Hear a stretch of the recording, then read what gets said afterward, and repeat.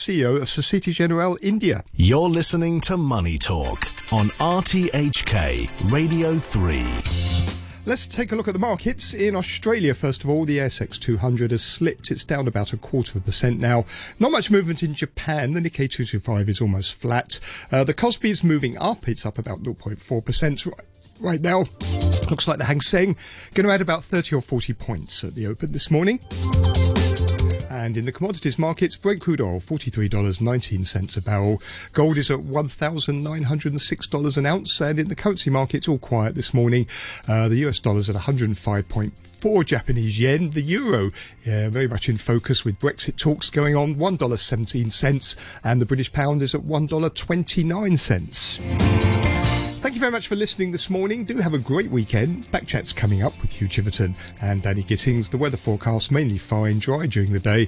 Maximum temperature is going to be about 30 degrees, mainly fine in the next few days, and it will be dry during the day, with very large temperature differences between day and night.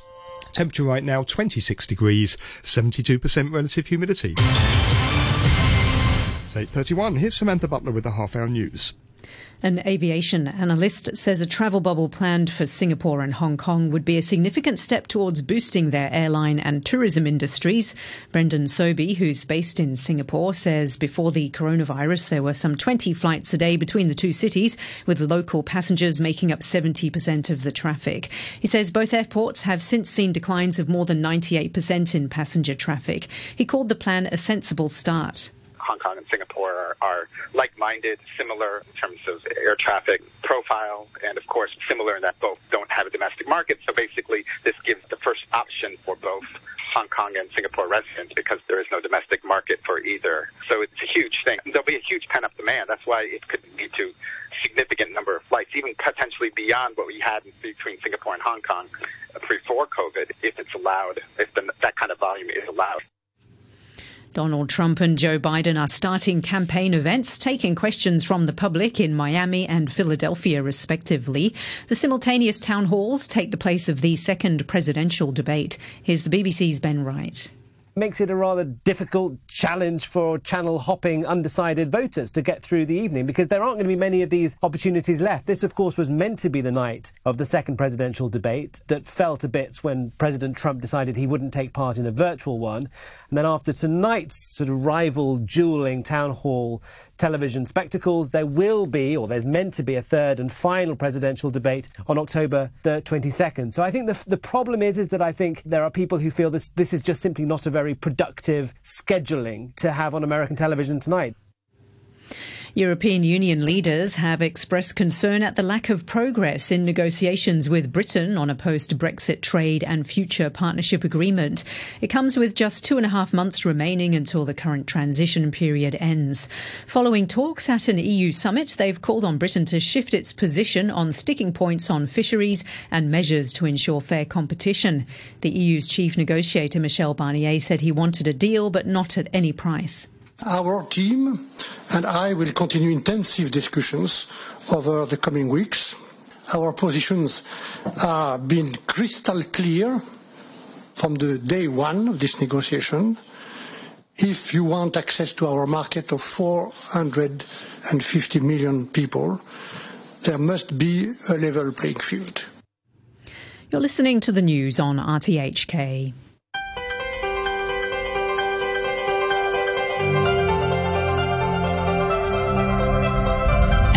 Good morning and welcome to Backchat. I'm Hugh Chiverton, your co-host today, Danny Gittings. Danny, good morning to you. Good morning. Today, telling the Hong Kong story. The permanent exhibition of the Hong Kong Museum of History in Tsim Sha Tsui is going to be closed for an extensive revamp from Monday after 20 years of exhibition. So, what should be in the new version of our city's history? How will it deal with the colonial past and with one country, two systems? How would you deal, for example, with June the 4th, Occupy or SARS? History and local heritage have become particularly politicised in the past few years. Should the display reflect or avoid the controversies? Let us know your thoughts. You can leave a message on our Facebook page, Backchat Backchat on RTHK Radio 3. You can email us, backchat@rthk.hk, or you can give us a call, and our number is 233-88266, 233-88266. Joining us now, we have Gordon Poon, a historian and writer, Professor John Carroll from the Department of History and Associate Dean of the Faculty of Arts at the University of Hong Kong, and Reynold Jung, who's a former student of Professor Carroll and an expert on the history of museums in Hong Kong. Others will be joining us in the course of... Oh, no, we have got... Yeah, there we are. Yeah, just at the side there. Okay. Ian Alden-Russell, I think that is, Associate Professor in Cultural Studies and Director of the MA Programme in Cultural Management at the Chinese University. And we hope Haida Kikaboy... Is that Haida Kikaboy? Okay. Co-founder of Walk in Hong Kong and a history writer. So a full house today. John Carroll, maybe we'll start with you. Good morning. Good morning. Professor Thanks Carroll, for having me back. Thank you indeed for joining us. Yeah, good to talk to you. So, telling the story of Hong Kong history, this is going to be controversial, isn't it? There's going to be a lot of attention paid to what is and what is not in that exhibition, I guess. Well, there will be, Hugh, but I think the first thing to keep in mind is that the history of the Hong Kong Museum of History was controversial from the start. When it was first envisaged back in the early mid-1990s, there were all kinds of debates about what should go in, how much attention should be paid to events such as the Opium War, for example, how much space should be dedicated to Dr. Sun Yat-sen. So I don't think we should assume that it will ever be free of controversy. What do you think of the exhibition as it stands at the moment? I think the exhibition has served Hong Kong society quite well for 20 years. It's time to move on. If you've been there recently, you know that the ending exhibition is the film, which has the slogan, 明天会更好, tomorrow will be even better, Jiang Zemin's slogan, and it's time to move beyond. It's a bit trapped in a time warp right now because everything stops in 1997. Was it trapped slightly in a time warp from the beginning? Does it kind of avoid lots of issues? I mean, half of it is dedicated to the natural setting and to archaeology and to sort of folk culture, which is kind of, I suspect, not what people go to a museum of history for. I think it depends on who you're talking about. The museum did do a survey back in 2015 and 2016, and the results were released. And one of the overwhelming responses was that the natural history part needed to be moved into a museum of its own. The idea being that Hong Kong museums in general need their own identity, and why not have a museum of natural history? That seems to make sense. Okay, if anyone's got a phone, if they could switch it off, please, that would be good. Also, once we get going, please feel free just to talk directly to each other, okay? You don't have to wait for questions and answers and so on. Gordon Poon, good morning to you. Good morning. Thanks for joining us. Okay, what do you think, what would you like to see featured in the exhibition that isn't there at the moment? I think the first thing I like to see is some truth and facts on the ground, because the existing exhibition that actually was started before the handover had a lot of distorted or twisted facts, right? And also, what kind of distorted or twisted facts? Can you give us some examples? Yes, examples in broad terms. Yes, exactly. I'm going to do that right now. They say that Hong Kong's history started like thousands of years ago. Well, I think that is not a true representation. Hong Kong only started in 1841. I've done a lot of research regarding where the name came from. The island did not have a name on its own. The Brits called this the Hong Kong Island, and they took this Hong Kong Island. And also the other thing is they said there were like 4 ethnic groups of Chinese that sort of created the people of Hong Kong, or maybe the major components of the Hong Kongers, if you will. But I think that is also... So you're saying it really was a barren rock? Because that Well, absolutely, barren. It was. I mean, we had a census. They did a census when Charles Eliot was here in the middle of 1841. And then on that census, we had inhabitants in Tai Tam, in Chek Chu, in various places. And we're talking about a few thousands. And those were not actually the beginners of the Hong Kong people, because within 20 years we had the 80,000 people.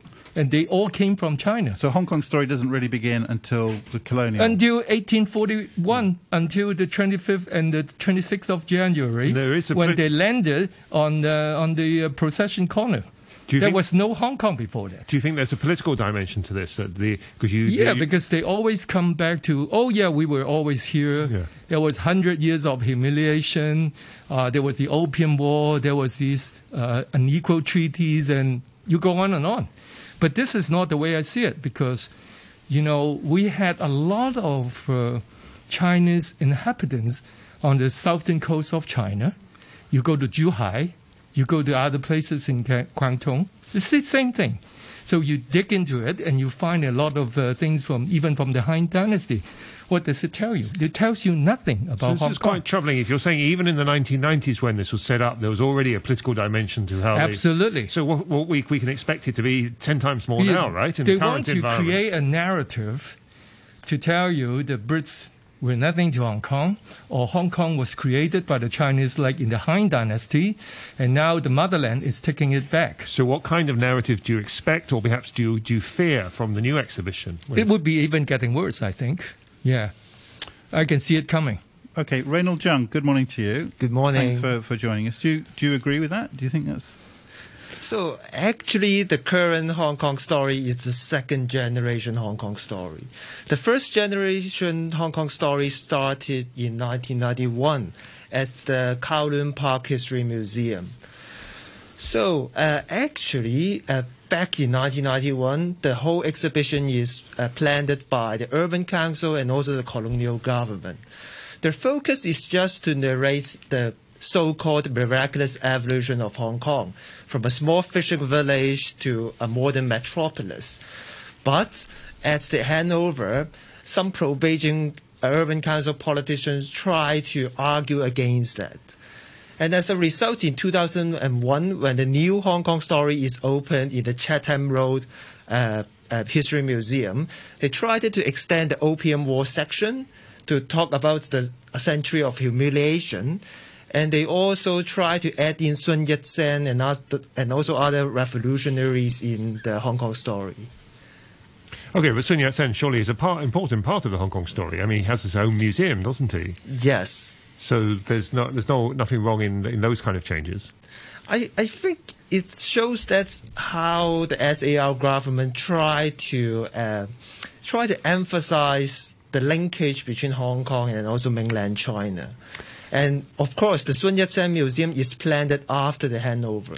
So what would you expect on this latest revamp, then? If you're saying back, again, you're saying very similar to what Gordon Poon was saying, even back in 2001 and so on, they're emphasising a sort of a political undertone. When the exhibition is revamped this time, how would you expect it to change in terms of the message? So I expect them to really to add more Chinese elements into the exhibition. I guess they will also maybe talk about the reform and opening up of China and their linkage with Hong Kong. I think this is one of the potential emphasis of the new Hong Kong story.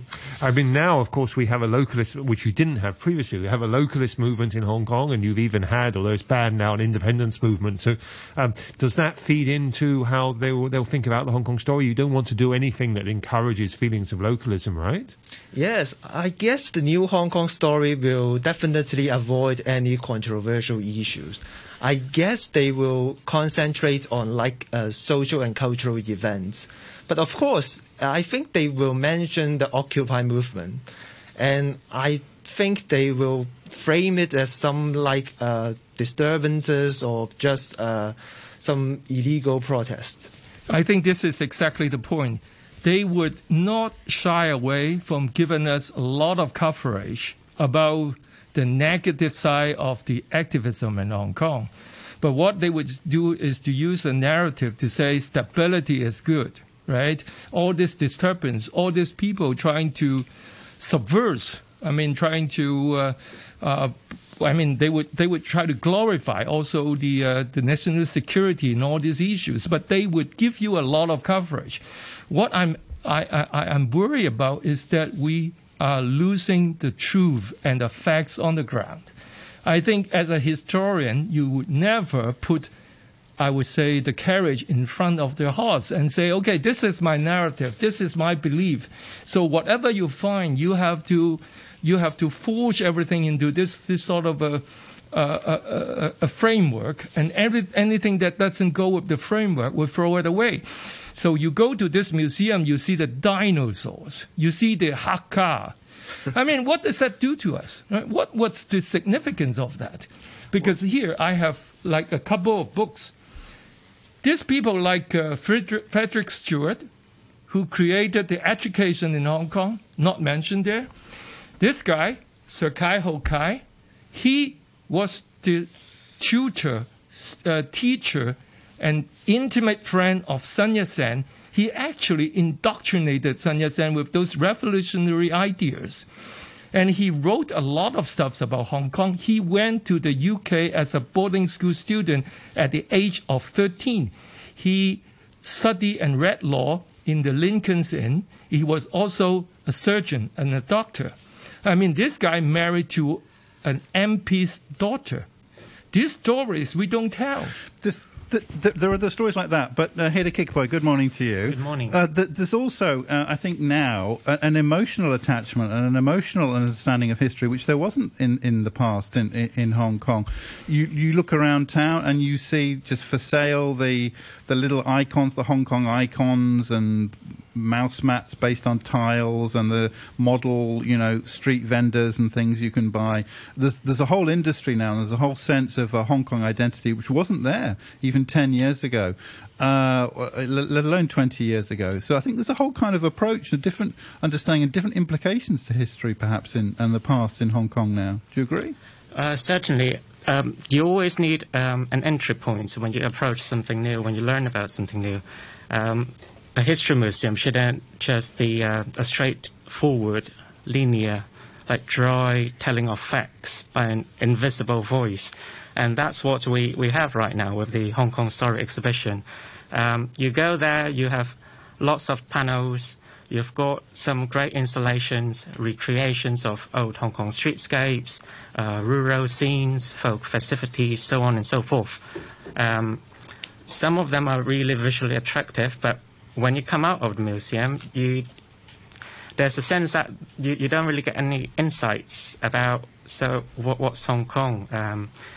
Some would argue that there's a narrative that emphasizes social events or like day-to-day life of ordinary folks, like in post-war Hong Kong.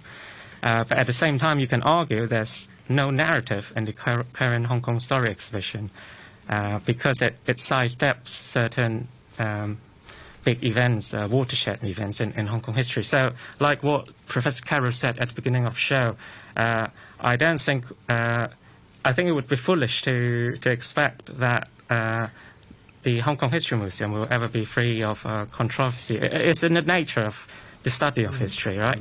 What I'm more interested in, it's two things that I hope would go in the new Hong Kong Story exhibition. First, there should be like a mix of voices in the telling of the Hong Kong story. Right now, you go in, you read the panels. I don't know who is telling it. There's no stories from ordinary people, and in history, there's always all sorts of really crazy, interesting characters. If I'm a novice, a new, totally new person to Hong Kong history, I need a hook. I need some crazy characters to draw my attention. I want to know their eccentricities, their foibles, their secrets, scandals, juicy details in their private lives, and also what they've done for Hong Kong, right? There's no such characters in the current Hong Kong Story exhibition, and that's a real missed opportunity, I think. So it sounds like you think that it should be revamped. You're just maybe a bit worried about what the result will be. Well, there's a process. It's not done yet, but I think purpose of us here today for the discussion is we draw upon a wide mix of views, and certainly there should be a mix of voices represented in the new Hong Kong Story exhibition, and it would be useful to have, valuable to have characters from Hong Kong history that are not currently represented in the Hong Kong Story exhibition. For instance, in the 19th century in Hong Kong, there's a big group of South Asians. They were fundamental to the development of early Hong Kong. They were not only policemen or soldiers, they were in all sorts of trades. There have always been people from different parts of the world in Hong Kong. Hong Kong was a trading port. These voices should be I might like to represented interrupt here. I think about the South Asians, we should not call them that because this is a kind of misleading, because those were the immigrants from British India. And I think, but by the same token, if we want to emphasize the Chineseness of Hong Kong, we should not overlook the Britishness of Hong Kong. In the Victorian days, we had a huge empire. I mean, the sun never set. I mean, we're not talking about Rule Britannia and all this kind of jingoist thing. I'm talking about the reality, because the people move freely among all these different colonies. So we have the Sassoons, we have the Belilios, and we had Chatter, Modi. What is in common with these people? Kaduri. They all came from British India. They may be Armenian Christians, they may be Farsis, they may be Jews, but they are very close-knit circle because they used to live in Bombay, Calcutta, whatever, you go on. And then come to Hong Kong and build Hong Kong and make Hong Kong one of the best cities within the empire, right? This is really cosmopolitan and multicultural. So this part of Hong Kong was what made Hong Kong tick. We are an international world city. I am not glorifying the British. I'm saying this is a fact. Because if you go back to Victorian days, the best thing is to be inside the empire, because you get the access of all this multicultural, and you have the best sort of civilization, and I would say the best way of life, the best standard of life. So I think this was totally British.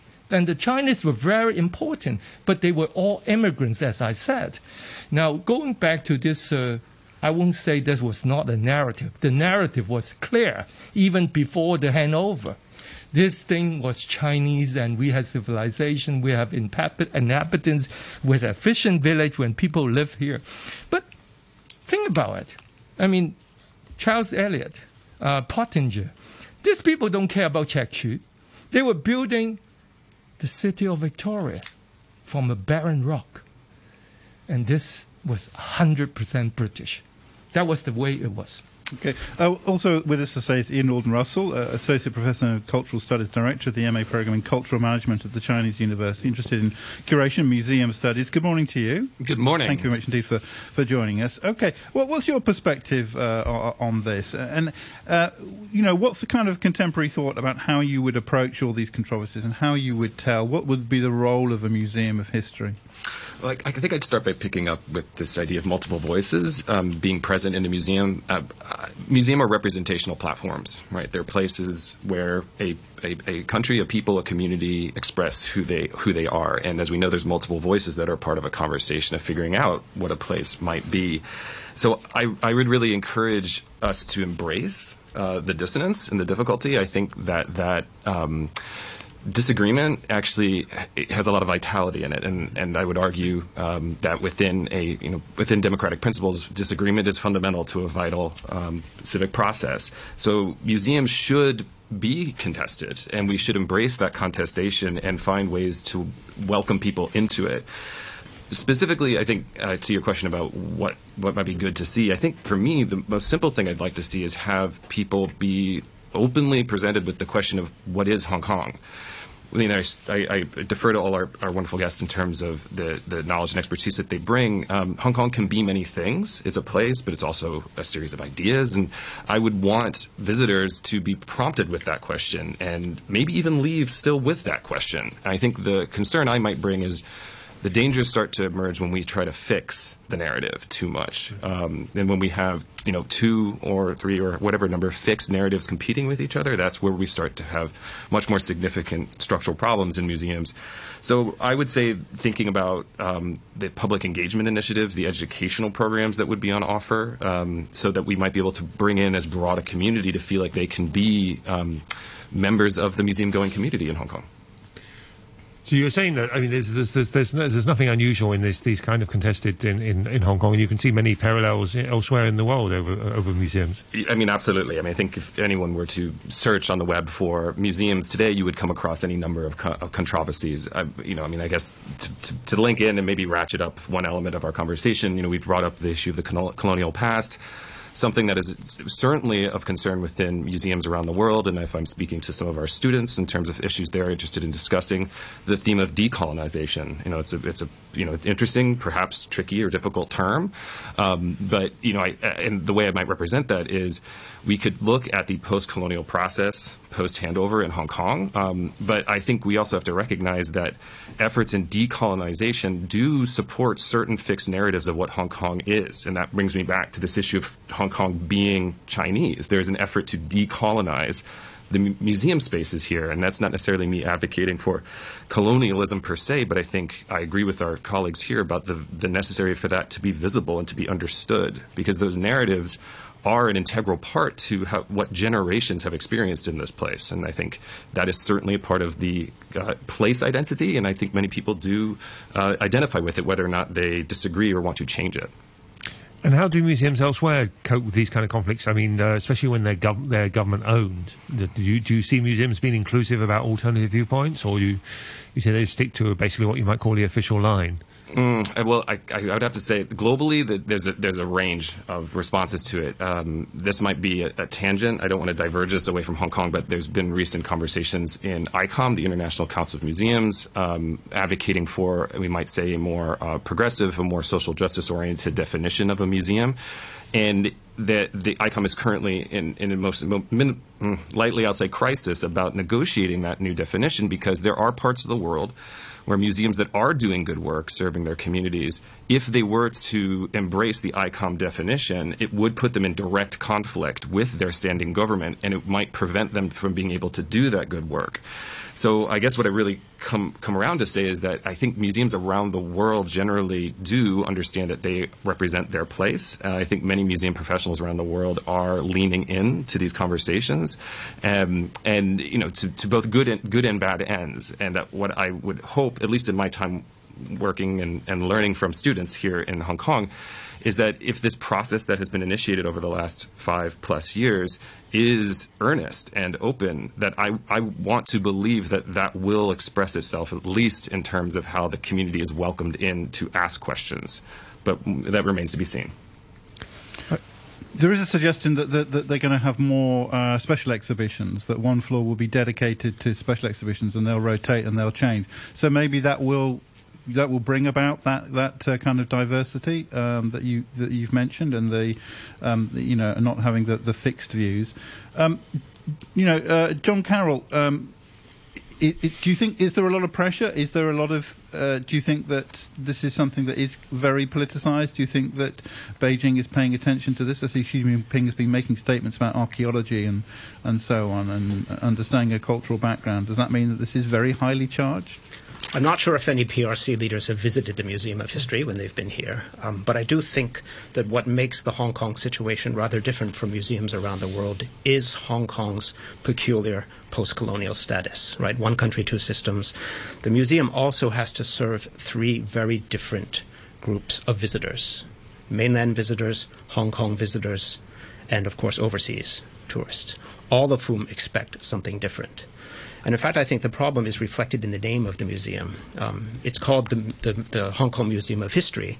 Many people, especially overseas and mainland visitors, go and say, wait a minute, we thought this was a museum of history, but instead it's a museum of Hong Kong history. And I think one of the first steps the museum could take is to change the name to the Museum of Hong Kong History, which in itself, though, would be rather political and complicated. Sorry, you lost me there. Change it to what? Change it to the Hong Kong Museum of History? No, to the Museum of Hong Kong History. So what's the difference? Well, the Hong Kong Museum of History suggests that it's, for example, a museum anywhere in the world which is dedicated to the study of history. But in Hong Kong, what you actually have is not simply, but it's a museum dedicated to the history of Hong Kong. Okay. So why not step ahead up and call it that? All right. I think this is a very important... Hang on, Gordon, because we got a break for the news. If we go at 9 o'clock, we continue the conversation, the second part of the programme. And we'd like to hear from you as well. Give us a call, 233-88266. Drop us a line, backchat@rthk.hk is the email address. Or comment on Facebook, as TC has done. I'll get to that in just a moment. After the news and after the weather, it's going to be mainly fine, dry today, maximum temperature about 30 degrees. The outlook mainly fine in the next few days and slightly cooler next week. 26 degrees now, relative humidity is at 71%. Back in 3 minutes. On October the 22nd. So I think the problem is that I think there are people who feel this is just simply not a very productive scheduling to have on American television tonight. You're listening to the news on RTHK. Welcome back, Backchat. This Friday morning we're talking about Hong Kong history. Danny Gittings, your co-host. I'm Hugh Chiverton. Joining us for the discussion, we have with us now Gordon Poon, historian and writer, Reynold Jung, now at Oxford for his PhD, a historian, expert on the history of museums in Hong Kong. Ian Alden-Russell, Associate Professor in Cultural Studies, Director of the MA Programme in Cultural Management at the Chinese University.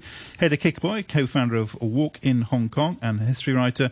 And Professor John Carroll from the Department of History and Associate Dean of the Faculty of Arts at the University of Hong Kong. And of course we want to hear from you, backchat@rthk.hk. Perhaps particularly if you're a woman. We've got a very male panel. Let's say, but completely by chance, not blaming anyone there. At least we're not all white. And not all white. There's some different voices represented. Anyway, please join in by emailing backchat@rthk.hk with your thoughts. TC, who I think is in Canada, says, I've been to the museum when vacationing in Hong Kong. For the most part, its exhibits are informative, covering the history of Hong Kong, including before the time Hong Kong as we know exists. Most importantly, it offers a very balanced historical account of Hong Kong, meaning it doesn't offer judgment about the morality of how Hong Kong became a British colony, nor Japanese occupation of Hong Kong during World War II. That being said, avoiding politicisation of historiography is almost impossible. We all choose sides with the words we use, says TC. Hugh says, and I think this is referring to Gordon. Yeah, not me. Says, I think this is referring to Gordon Poon. Great to see Backchat with a guest who calls it like it is. Revisionism is a tool of repression. Yes. And David has a thumbs up and says, this is a great history lesson today. Reynold Jung, all I think with the exception possibly of the Maritime Museum, all museums in Hong Kong are run by the government, right? Actually, the medical museum is run by there are a couple of exceptions, but the vast majority of museums are run by the government. Is that a problem, or is that necessarily the best model? Actually, it's always the problem, because back in the 1960s, when the first major public museum, the City Hall Museum and Art Gallery, was established, it's run by the Urban Council. And up way till the handover period, there is like no private museum, except for the CUHK Museum and also the HKU Museum. Because when the museums are run by the government, even say that the display is entirely fair and unbiased, but you're always going to get suspicions, aren't you? I mean, yes, and actually, I think museums are rarely neutral because it's shaped by the curators and also those who finance them. But it also proves that museums can always change, because there will be new curators, new donors, etc. Has there ever been any discussion in Hong Kong about trying to move museums away from sort of direct government control? I think there isn't like a real campaign on that, but yes, some people do suggest that. And actually, back in the colonial period, the Urban Council is responsible for the management of museums, and the Urban Council was partly elected. So unlike the LCSD now, it's like a civil service. Yeah, of course. So it wasn't actually a government department running the museums then. It was sort of the landscape. Of course, the landscape is changing, isn't it? And you're just about to get two massive museums, which will not be under LCSD control. You've got M+, which has a large, which kind of has an Asia-wide focus, doesn't it? Yes. So that'll be an interesting, different context, which you don't often hear about very much in Hong Kong. You've got the Palace Museum as well, which is nominally, I think, coming under the West Kowloon Cultural District Yes. Authority. So there will be other things. You've also got, of course, you've got the Heritage Museum now in Taiwan, which is a huge space. A little bit bleak sometimes, but that, I mean, so I guess and that would, I suppose, take up the kind of the folk culture element. Yes, I think so. In the moment. Yes, actually, the orientation or the division of labor between the History Museum and the Heritage Museum is always unclear. Yeah. And because they've got Bruce Lee, for example. Yes, they've cornered Bruce Lee for the Heritage Museum. Do you think he should be in the Museum of History as well? I think he should be in the Museum of History, and of course, the folk cultures should be in the Heritage Museum. Actually, the folk cultures section is called the ethnography section. If in other places, so it's not really about folk cultures. It's more like ethnography. Wouldn't it be more healthy if they were run by different organisations and you had some sort of competition between them? Oh, I think so, yes. I think competition will definitely help improve the situation. And of course, I think the government should rely more on should establish like a museum committee with power. So now they have a consultative committee, but it doesn't really have real power in changing the curation and all the collections. And I think they should step up like a museum select committee to really deal with that. You're suggesting more direct government control there? No, I mean, we need to invite more experts or like non-government people into the committee. I think there is at the moment there is an advisory committee, isn't there, for the renovation, which is academics. I mean, purely academics. But the committee, the power that the committee hold is completely different compared with the colonial period, because when the urban council is managing the museums, they have a museum select committee, and the museum select committee have real power. They can approve all the collections. They can also approve how the museum should rate something or curate something, and the committee is comprised of elected members, so they are like legislative council members. So I think this makes a difference. It reflects how the public view. John Carroll, what about this question about whether it's best? Do you think Hong Kong is best understood and should be best presented? Especially because there are young people. I mean, you didn't specify that as an audience, but there will be, young people. So in a way, you've got to kind of simplify things as well. And with that in mind, do you think Hong Kong is best understood, in the context of southern China, that it's a city in southern China, that most of our trade and our culture and so on comes from southern China, and that historically, if you look at the big picture, there was a colonial period, but just in terms of years and so on, most of our time has been as part of as linked to the mainland in every single way. Do you think that's the best way to understand Hong Kong, or should we be looking at the differences, at the two systems? Well, definitely differences. There's no doubt that South China is one strand of Hong Kong history. Although, as Gordon has pointed out, certainly the British aspect is very important. I think what's worth noting is that the narrative of the museum today is in very much a natural one. And that's partly why the natural environment section, which most people would happy to see moved off, is so big. And then Hong Kong's process of colonization is almost a natural one. There's very little assignment of blame. The Opium War section is all jumbled up. You can't really blame either side very well. Even the film that is played, although that's changed over time, played in 3 different languages, Mandarin, Cantonese, and English.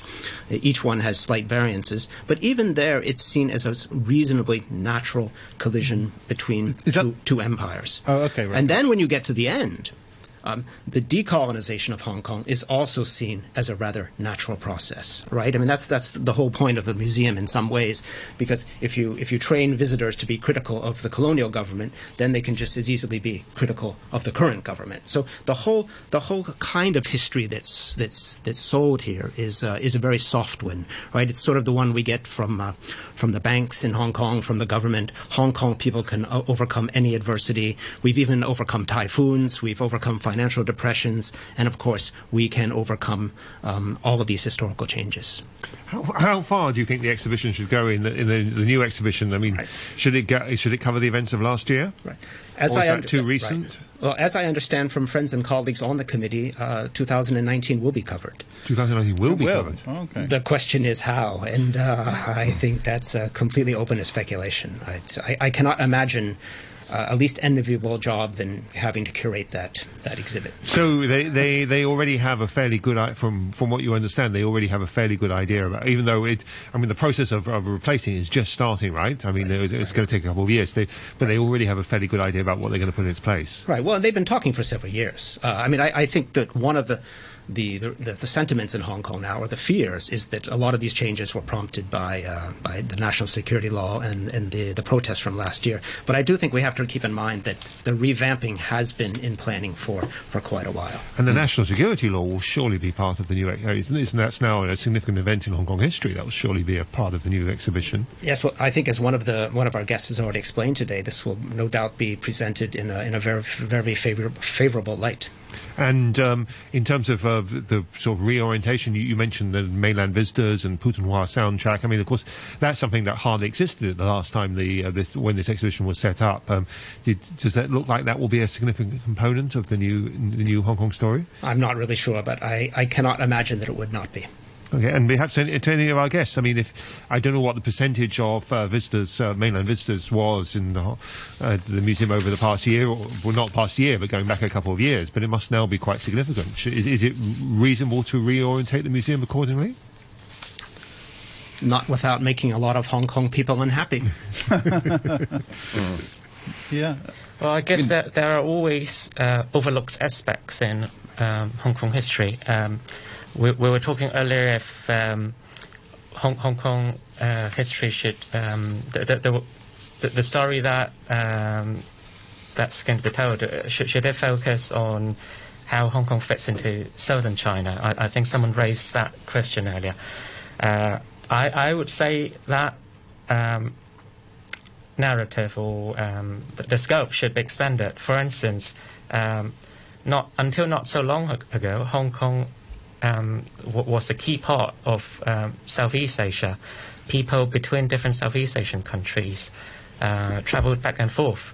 It's so normal to up sticks from Hong Kong and move to Manila or Singapore. If you look at Wong Kar-wai's movies, all set in 1960s, all the characters they went back and forth between the chief cities in this part of the world. And that's something that's been really long-standing. Look at the 19th century. Hong Kong grew into such a successful trading port because of the role it played linking up mainland China with Southeast Asia and the rest of the world.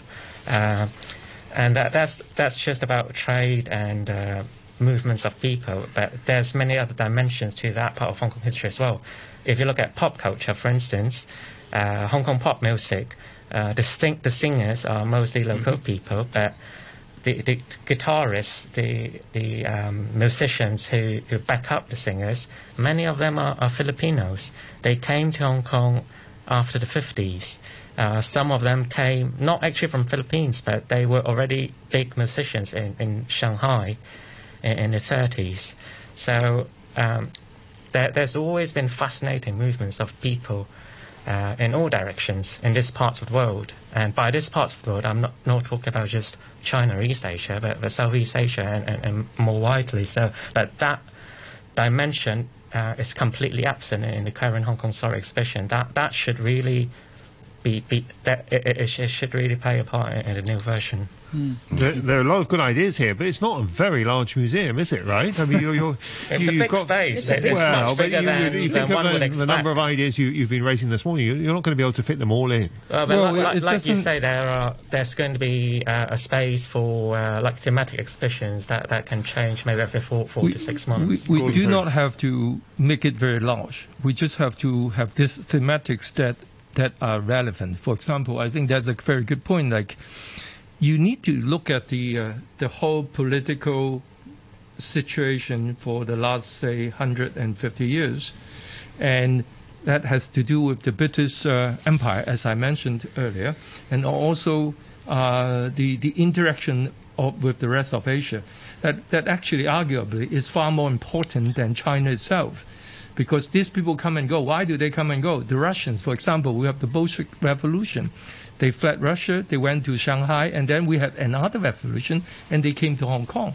The Cherikov, the trainers in the Happy Valley, in the Jockey Club, a huge, not a significant Russian community in Hong Kong. For some reasons, they would never go back to Russia. So these cultures, the Filipinos, the Russians, the Portuguese, everything, there's a reason behind it, right? So Hong Kong was like a sanctuary for everyone, right? Even though we're small. So that's why we're cosmopolitan and multicultural. And picking up on that, I'd say that size in this case, I would argue, doesn't matter. I don't think we should fall into the trap that has, I would hazard to say, like across many developing nations around the world, of trying to build big, huge museums to try to compete with some of the big, huge museums around the world. Small museums can do incredible work, and if the pandemic has taught us anything, it's taught us that closed indoor spaces have some potential problems going forward. And I would encourage, I'm sure they are considering these issues, but a small museum in Hong Kong might be able to actually do incredible programming out in the city. It doesn't all have to be confined by the walls of the museum. And all of it actually echoes what we're talking about here about openness, fluidity, movement. I think these are really important things to take seriously in terms of how the programs could unfold. I think a danger would be to fall into the traditional museum process of trying to put things in glass cases that can just be statically viewed. That will happen. That's core to what museums are about. We have collections, we take care of them, but around the world, everyone is asking museums to provide these extra services, to create spaces where people come in and speak with each other, meet one another, move through. So I would say that the size isn't so much of an issue. And I pick up one other point. All of this, for me, really echoes this reality that I don't hear talked about too much in Hong Kong, is that we have incredible place identity in this city. We have incredible soft power, to use a term that's very sort of potent in this part of the world. And across the border to the north, that is something that government officials are very interested in. And I'll be honest, I'm somewhat surprised that there hasn't been as skillful a leveraging of the soft power of these identities of Hong Kong as an open place where the world comes in. It seems like that could fit into a narrative of what China could do in the world. But for some reason, we can probably postulate on that, but that doesn't conform to what people want. But that I think the Museum of Hong Kong, if I can propose a different name for today, I like it, would be to take that seriously. We are an open place where people come in from all over the world. Everyone is welcome. The civic presence here is phenomenal. I'll speak this as someone who's more recently arrived. The idea that I could arrive here and in 7 years be a permanent part of your place, there are very few places in the world where that's possible. That's incredible. It's a beautiful thing that you invite anyone from the world to participate, be civically present, and then commit to this community. And I think the museum could embrace that as sort of a fundamental ethos. In fact, the soft power of Hong Kong was used much more effectively during the colonial period than it is today, especially in the 70s and the 80s, when the government and the tourist authorities, for example, were really trying to sell Hong Kong as a place. It is, of course, much more complicated of an issue today. But I do have one other point about space. Given that the overwhelming responses to the survey were to move the natural history section, I think that would leave plenty of space for Hong Kong's colonial and post-colonial history. Well, you're talking about space, and especially as you referenced just now to how indoor spaces is not such a great idea in the environment. How about Ocean Park? There's plenty of space there, and there may be a lot of vacant space in Ocean Park in the next year or so. Is there a potential, and that already focuses on Hong Kong heritage, is there potential for using that kind of space? It could be. I guess the question is, what do you want to achieve? Do you want to do something like you have in the American state of Virginia, colonial Williamsburg, which is sort of like some people would say the Disneyfication of America's colonial history? What we're going to have a preserved Hong Kong village, preserved Hong Kong Aberdeen village, for example? Hard to tell. Okay, there used to be something like that at Ocean Park years and years ago, and they shut it down in favour of fun rides. Is it time to turn the wheel back full circle?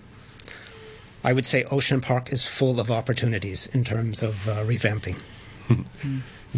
Well, one thing that just strikes me as also kind of interesting about Hong Kong, and perhaps special about Hong Kong, and perhaps not, is the way that young people's interest in history.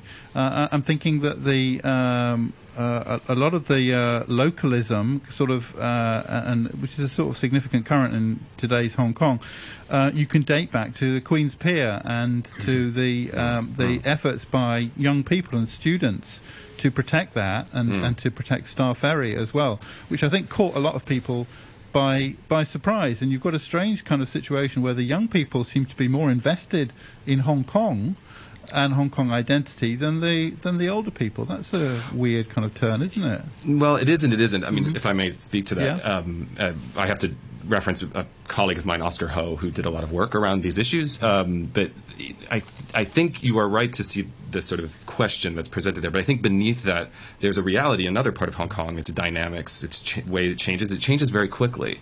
And it can be hard for people to feel like they have a solid place. Like, I think history should be a place for open and contestation, but also a place where people can feel stable, right? That they have a place, an opportunity to speak from a certain position. And that moment was what I would argue for, if I can speak on behalf of my students, a moment where they were questioning the logic of just fundamental development.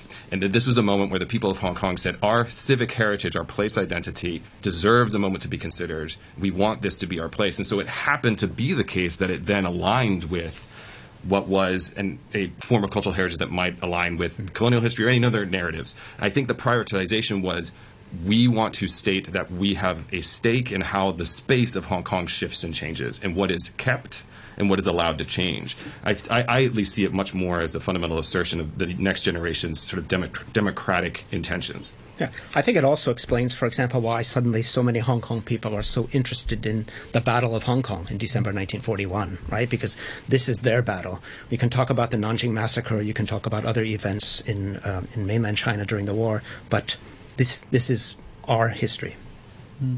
A couple of comments from listeners. Guy, this is from Guy, who says, history always ignores the ancient Chinese road, bridge and waymarker network radiating from the Kowloon walled city up to the centre, east and west of Kowloon and the New Territories. Hong Kong's boulder trackways, stone bridges and stone waymarkers are still to be found in North Kowloon and the New Territories, and as Hong Kong's oldest built heritage should be accorded monument status. Search Hong Kong boulder trackways on Google and Facebook for more. That's from Guy, Hong Kong boulder trackways. Alan says the museum will be about as educational as the Creation Museum in Kentucky with Adam and Eve and their pet dinosaurs. It will demonize the evil imperialist guilo drug dealers. Nothing good done by the British. Will the Commonwealth troops who fought and died to defend Hong Kong be mentioned at all? I doubt it. Ignoring the contributions of all non-Chinese ethnic groups, Persians, Indians, Jewish, Scottish. Ignore the fact that the ancient inhabitants of Hong Kong were not Han and were replaced by waves of invaders several times. Lionizing the heroic CCP, ignoring the murderous CCP terrorism during 1967, calling any democratic protesters rioters, traitors. Anything maritime will be to support the 9-dash line. That is from Alan with his predictions. And Rick just says, a really interesting show today. Thanks, guys. That's from Rick. Backchat at rthk.hk. You just saw an example of the John Carroll, the suspicions of what the new exhibition will be. You said that you know people on the advisory committee. Are they aware that everything they're doing is going to be under a microscope and really forensically analysed for any signs of political bias? This will be one of the most scrutinized revamps in museum history, I think. Right, and they're pretty much inevitable if they're going to be dealing with controversial topics that whatever they do, they're going to be criticised. Yeah, I mean, I do think it's important to remind everyone, as many of our guests have, that museums are never neutral. They always operate under constraints, whether they're political, whether they're spatial, whether they're financial, whether they're temporal. There's always some kind of constraint. And I have to say, I am certain that some of my colleagues who are on this committee will do the best they can. And these are trying times. Okay, just a couple of comments on Facebook. John, I think this would be addressed to Ian Alden Russell, perhaps. John says, because museum exhibits are sensitive to deterioration and damage by UV radiation, sunlight, therefore museums are designed to avoid windows and glazing. Physically locating museums without windows in locations without stunning views over the harbour is bizarre. That's from John. And TC says, here's an interesting angle on narratives of museums. Do you think that Holocaust museums in Poland, Israel, Israel or any country has a narrative or offers neutral viewpoints. That's from TC. Anyone want to respond to that? If I could just make a quick comment. If you go on Instagram, there's a popular hashtag. Museums are not neutral. There are T-shirts branded with that hashtag to raise money for that campaign. Museums, they're never neutral, and they shouldn't be probably. But museums are not the be-all and end-all in a free society where there's free information. People go to a museum, they take in some information, they may disagree with it, and ideally they should come out of it with more questions, and then they go off and find answers themselves. Actually, the current Hong Kong story has been avoiding some controversial issues, such as the 1967 riots, the 1956 riots, and also the Siemens strike in the 1920s.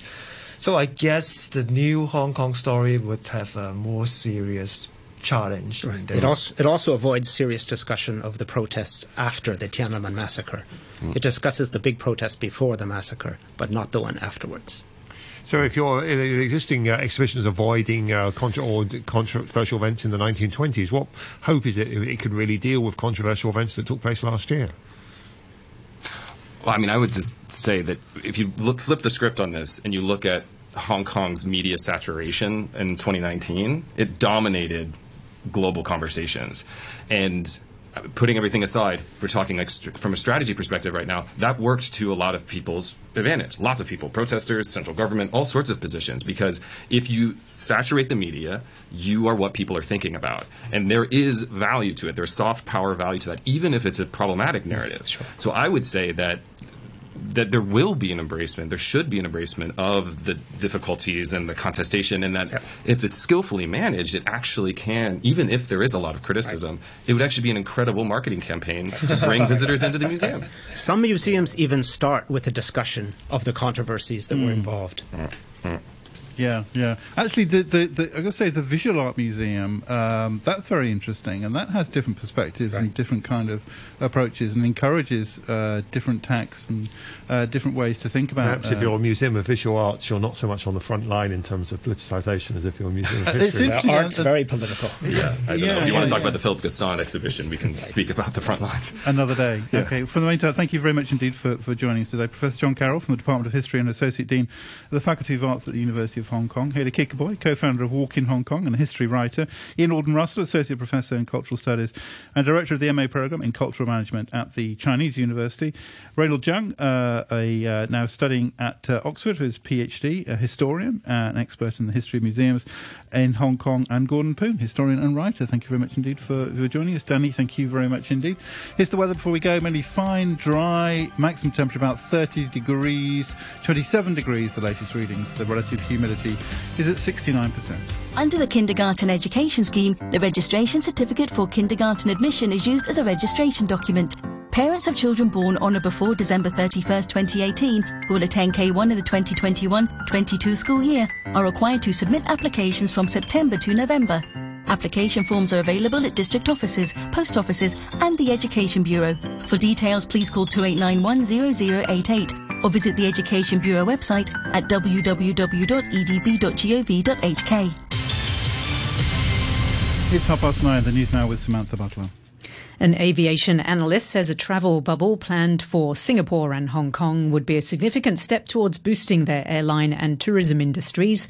Brendan Sobey, who's based in Singapore, says before the coronavirus, there were some 20 flights a day between the two cities, with local passengers making up 70% of the traffic. He says both airports have since seen passenger traffic drop more than 98%. A Chinese coronavirus vaccine has been found to be safe and to trigger immune responses in combined early and mid-stage trials. But the researchers have said it's not possible to say whether the antibody responses induced by the vaccine are sufficient to protect from infection because the trial wasn't designed to assess its efficacy. And Donald Trump and Joe Biden have been holding campaign events, taking questions from the public in Miami and Philadelphia, respectively. The simultaneous town halls take the place of the second presidential debate. I'll have more news at 10 o'clock. Stand by for the brew.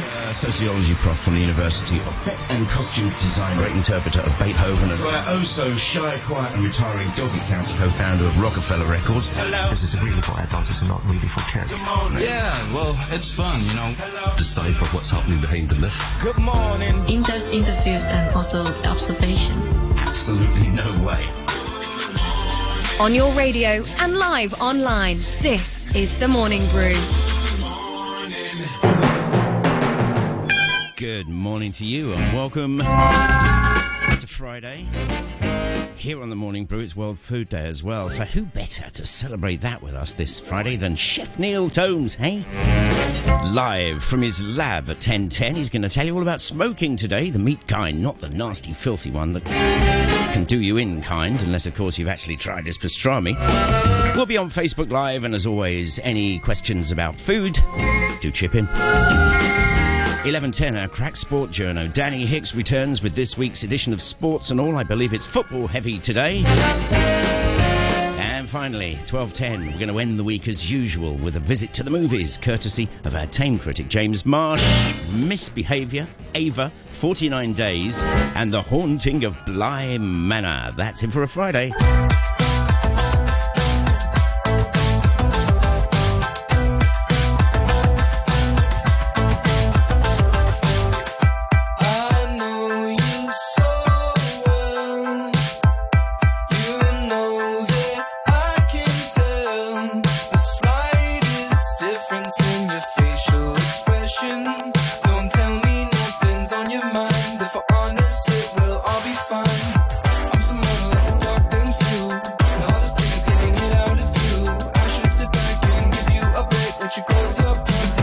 Cause there's no need to explain.